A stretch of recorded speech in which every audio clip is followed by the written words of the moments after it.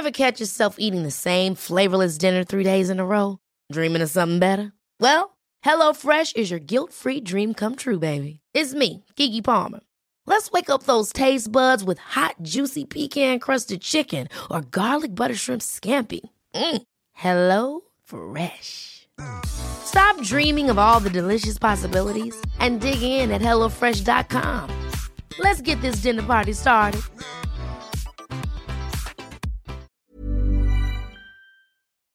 Hello, welcome back to part 2 of our beautiful Christmas special, a cultural club roundup.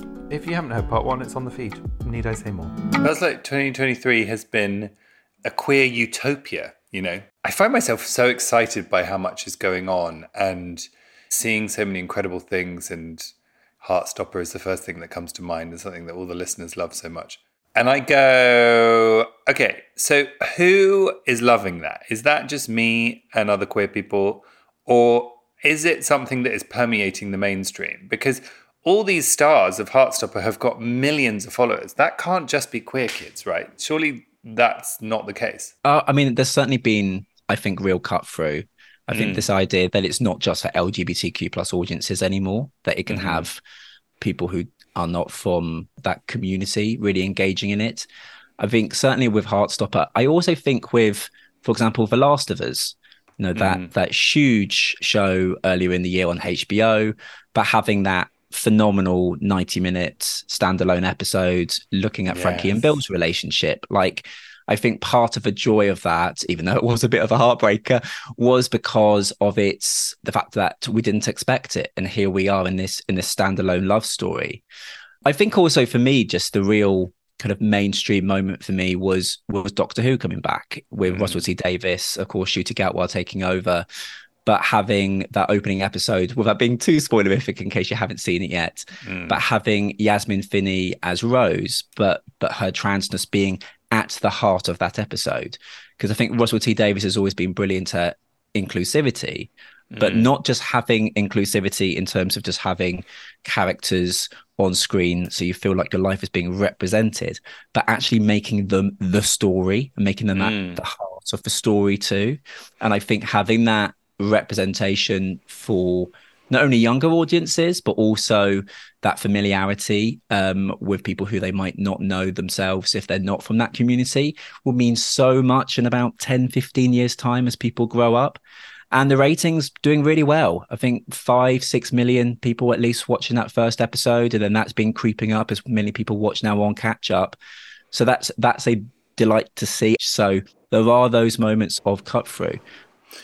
Yeah, and it's interesting because we're sort of talking about there's shows that are, the whole thing is that they're queer, and then there's these sort of big mainstays or big shows like Last of Us, which, you know, that isn't what they're known for, but then they just sew this stuff in. And you know, if you remember the reaction to the Last of Us episode when it was episode 3, wasn't it, when that came out? Yeah. But then with the Doctor Who, so are the Whovians traditionally very inclusive bunch? Do they embrace difference, and is that something they've always done? I think so. I mean, certainly since the last few decades, Doctor Who by default has always been, I think, forward thinking from the beginning. A lot of the very early people who worked on the show were not people who normally made or were given opportunities to make TV programs.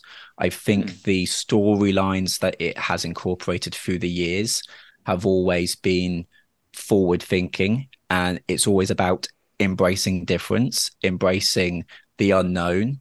Also, if you look at the basics of a plot, it's about standing up against authority, you know, being the outsider, but also being clever and smart and witty and kind of grouping together in order to save the day. What I find so annoying and so ridiculous is when you get people who haven't seen Doctor Who in years then write scathing articles or maybe take a moment from Doctor Who and tweet about it. You know, the GB News lot being a bit like, I can't believe Doctor Who's woke now. And it's like, have you seen Doctor Who like in the last 30 years? Like that's what it's been. I'm sorry to say that if it, you know, is not woke now, it kind of always has been in your weird kind of cultural war definition woke. I mean, it is essentially just what the show is, and I think that's the joy of it, the fact that it's able to make people feel seen, and also at the end of the day, I think it's got the balance right now about being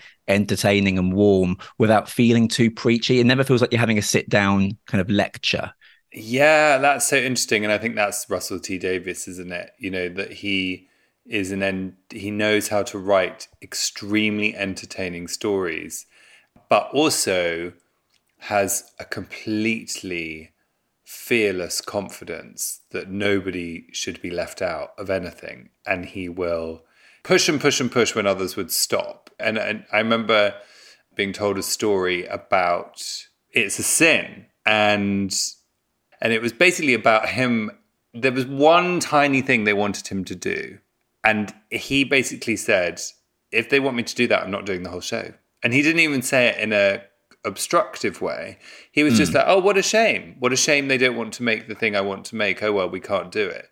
And it's sort of, you need people like that to push through inclusivity in television, in cinema, in entertainment, in music. You need people who will absolutely stick to their guns, because it is easier to appeal to the mass market and say that, well, we should broaden it out and, well, we should do this. But he proves consistently with things like Doctor Who and It's a Sin and all of his work that actually it being specific doesn't exclude anyone. As long as it's a great story, people will come. You're exactly right. And what I always love about TV and why I've become fascinated in it as a medium and why I work on it and write about it is the fact of it has a real ripple effect.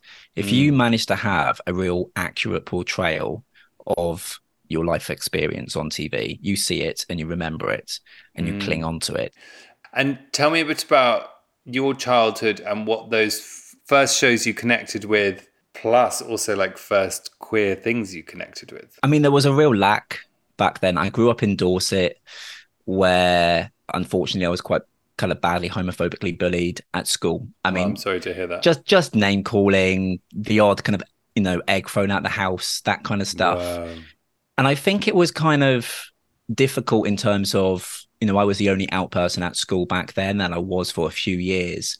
And I had no issue with I was very comfortable being out and gay, but it seemed to be that everybody else did. So I was kind of clambering. What age was that? Sorry.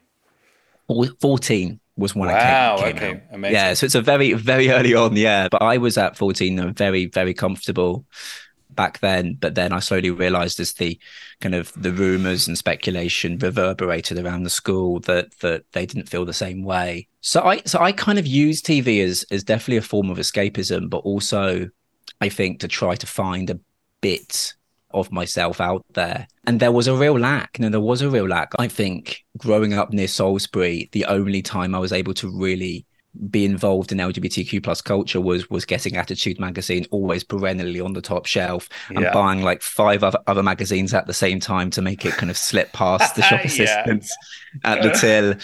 I think a real breakthrough was what it has been for a lot of people. Probably John Paul and Craig on Hollyoaks was a moment. Also, I mean, this is the thing, like, I wish I was able to watch things like Queer as Folk, but it was on too late, and I was a bit cautious about watching it and recording it on the I was way too scared TV. to watch it. Yeah, so I didn't really watch that until later. And I think it was really interesting because we did have some real breakthrough stars and like soaps. But what I think really angered me and what irked me was how the media was portraying it. Like you would have like a character like Todd on Coronation Street, but then the media were debating it like, should we be having kissing like this before the watershed? And all of those national debates then pushed the mentality into me that somehow me kissing a guy was controversial. So like bizarrely, even though there were these real breakthrough moments of representation, it was still kind of in the society pandered as a debate. Yes. It was like uni that I really started to absorb myself in LGBTQ plus culture a bit more. Like a lot of it were, when American soaps had kind of queer roles, I mean, sometimes played by straight actors, but there was a little bit of a, oh yeah, of course, no, you're gay, aren't you, etc., etc. And they'd never really be in the limelight that much, but they kind of would be there. And then shows like 6 Feet Under, Buffy the Vampire Slayer. I mean, kind of like queer coded shows, or shows that certainly started to appeal to that community, that I started to sort of find a bit of belonging. I mean, I'll be honest, it wasn't really until, even though I had been out by about 10 years, it wasn't until my mid-20s that I started to feel kind of properly comfortable in myself. I think a lot of the shadows of my teenage years unfortunately lingered until I was in my mid-20s. And it was around that time I started to fall in love with TV primarily, because I started to realize about how much of a kind of force for good it can be. I always see TV being like a crucial thing for like social change in this country, just because millions of people can see it. And also you can watch it in a way where a character or somebody on a show really resonates with you, but you don't have to tell anybody for years. You can just absorb it.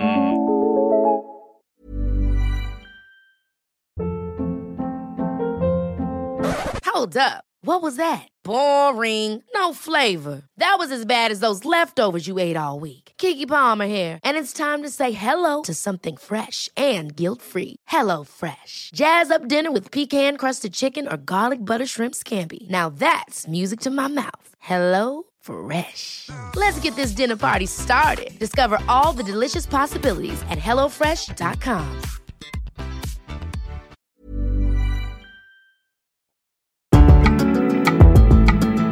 I remember someone saying that if you want to affect change in Britain, in terms of like gay people or something else on the margins that you want to bring into the mainstream, this person said, don't do a campaign, put it in a soap.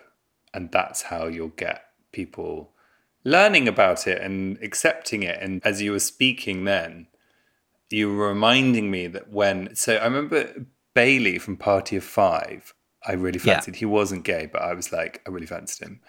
And then it was Thingy's brother in Dawson's Creek was gay. Yes. That was certainly one for me. Yeah. Jack. And it must have been, the internet must have been available, because I remember sort of Googling Jack from Dawson's Creek, which I'm doing as I speak.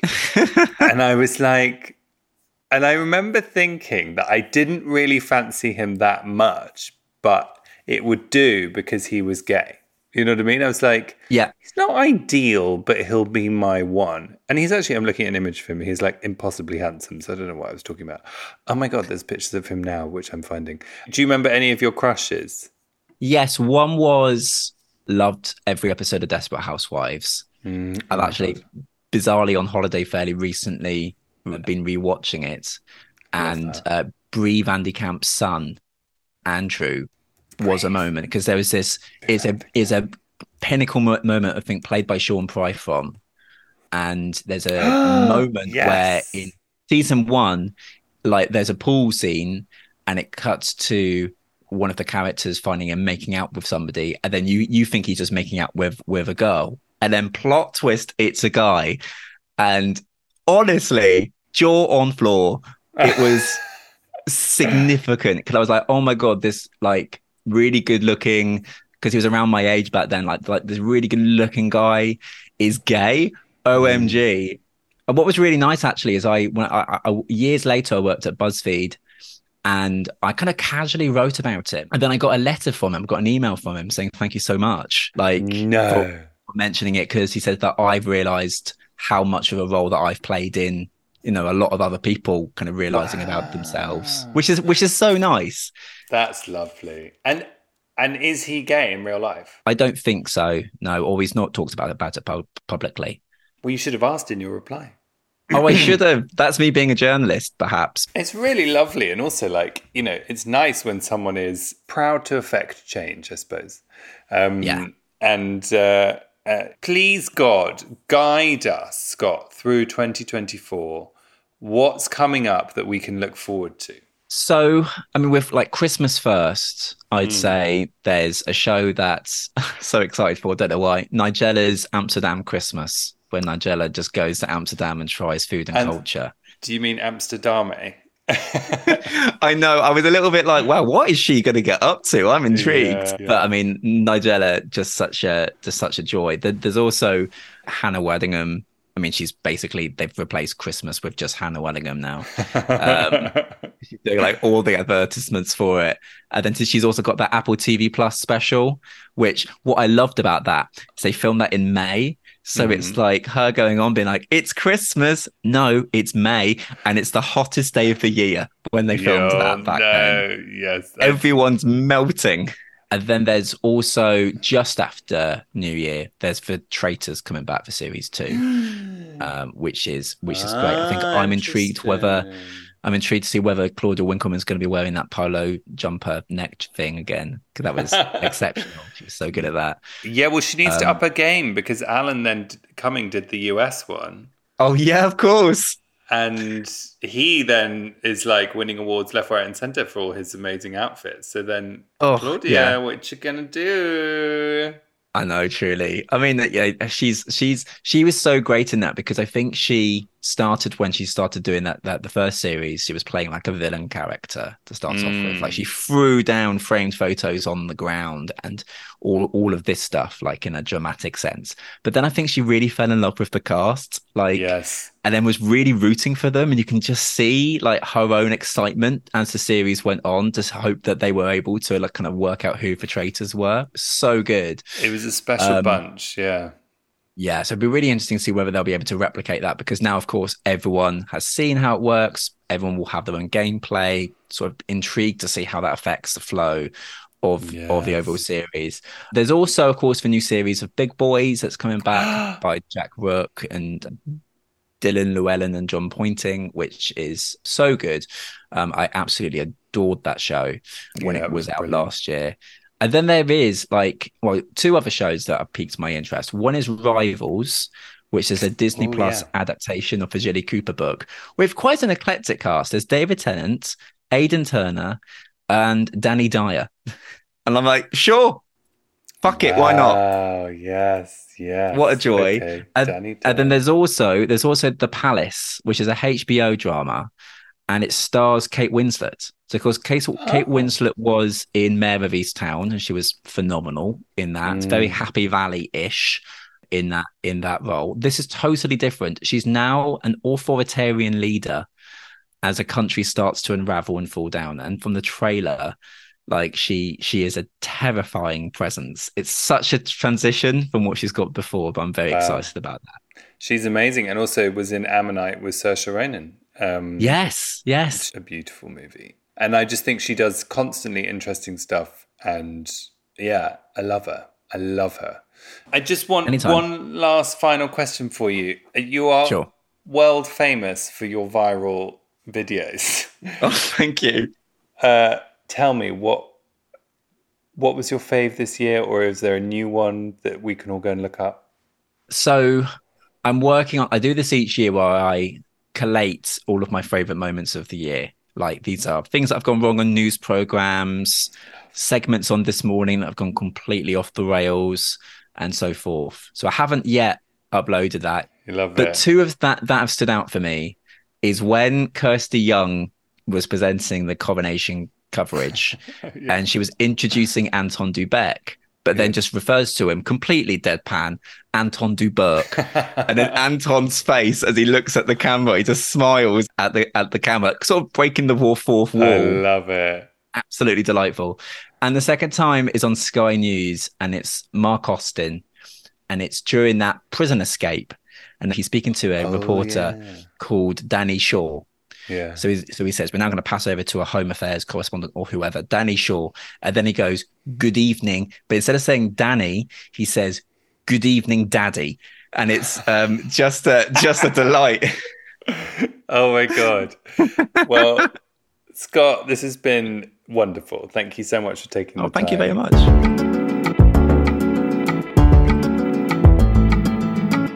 No, that was great. I mean, what a bumper year. It's been so good. It's been so good for queer stuff.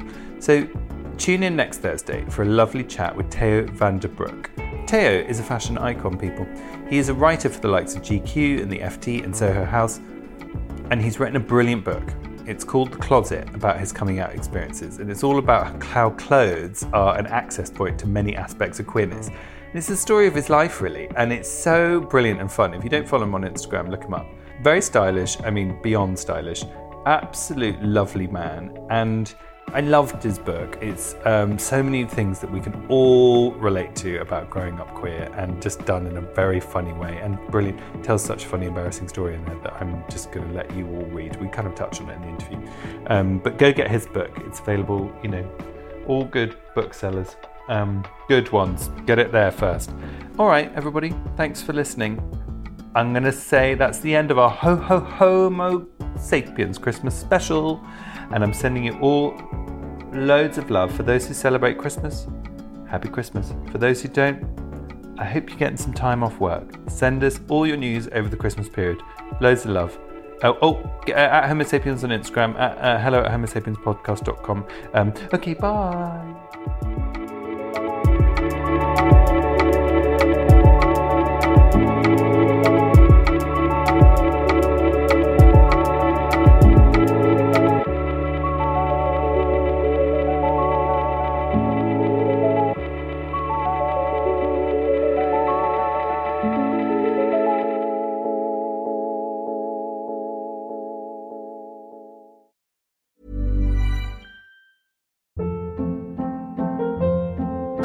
Hold up. What was that? Boring. No flavor. That was as bad as those leftovers you ate all week. Keke Palmer here. And it's time to say hello to something fresh and guilt-free. Hello Fresh. Jazz up dinner with pecan-crusted chicken or garlic butter shrimp scampi. Now that's music to my mouth. Hello Fresh. Let's get this dinner party started. Discover all the delicious possibilities at hellofresh.com.